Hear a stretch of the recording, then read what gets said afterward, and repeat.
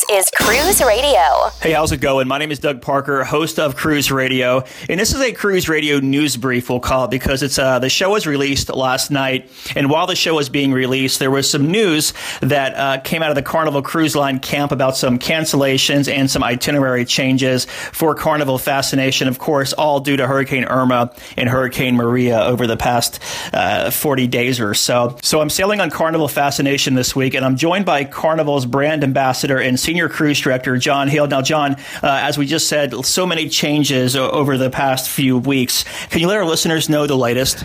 Yes, you're right. There has been a lot of changes. This has been a very, very challenging hurricane season.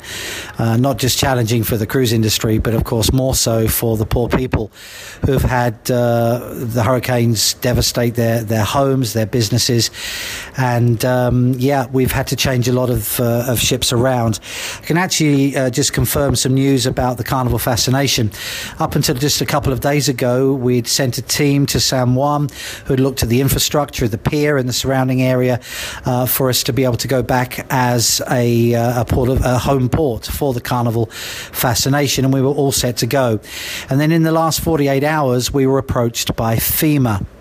Now, the Federal Emergency Management Association, I hope I'm getting that right.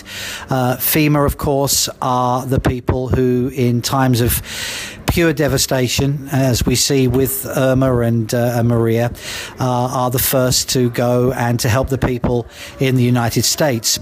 And in this case, there's an extension to that, and those places are San Juan, Puerto Rico, St. Thomas, and St. Croix, the United States Virgin Islands.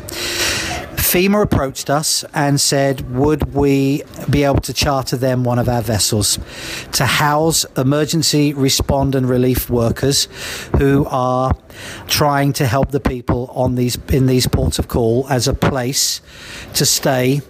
And we, of course, said yes. We have a huge tapestry of tradition with FEMA. We helped them during Hurricane Katrina, where we gave 2 of our ships to help people in New Orleans. And now we're going to give the Carnival Fascination to FEMA as well. So they have chartered our ship, and so they'll be chartering the ship from now until February. And we will house relief workers who are the ones helping these people get back on their feet again. Now, obviously, we've had to cancel some people's cruises, and there is no doubt that they are going to be some disappointed people, and that is totally understandable because it's their vacation time that they've so richly been looking forward to.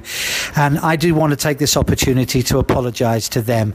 I can only hope that when we've given them the full refund and the extra cruise benefits that we're going to give, amongst the frustration, there will be a little dilution of that when they realize that this ship is going to be helping the ports of call we all love, St. Thomas and St. Croix and San Juan, get back on their feet again, so we can bring all of our ships back there and all of our guests can enjoy these slices of paradise. So that's the latest news.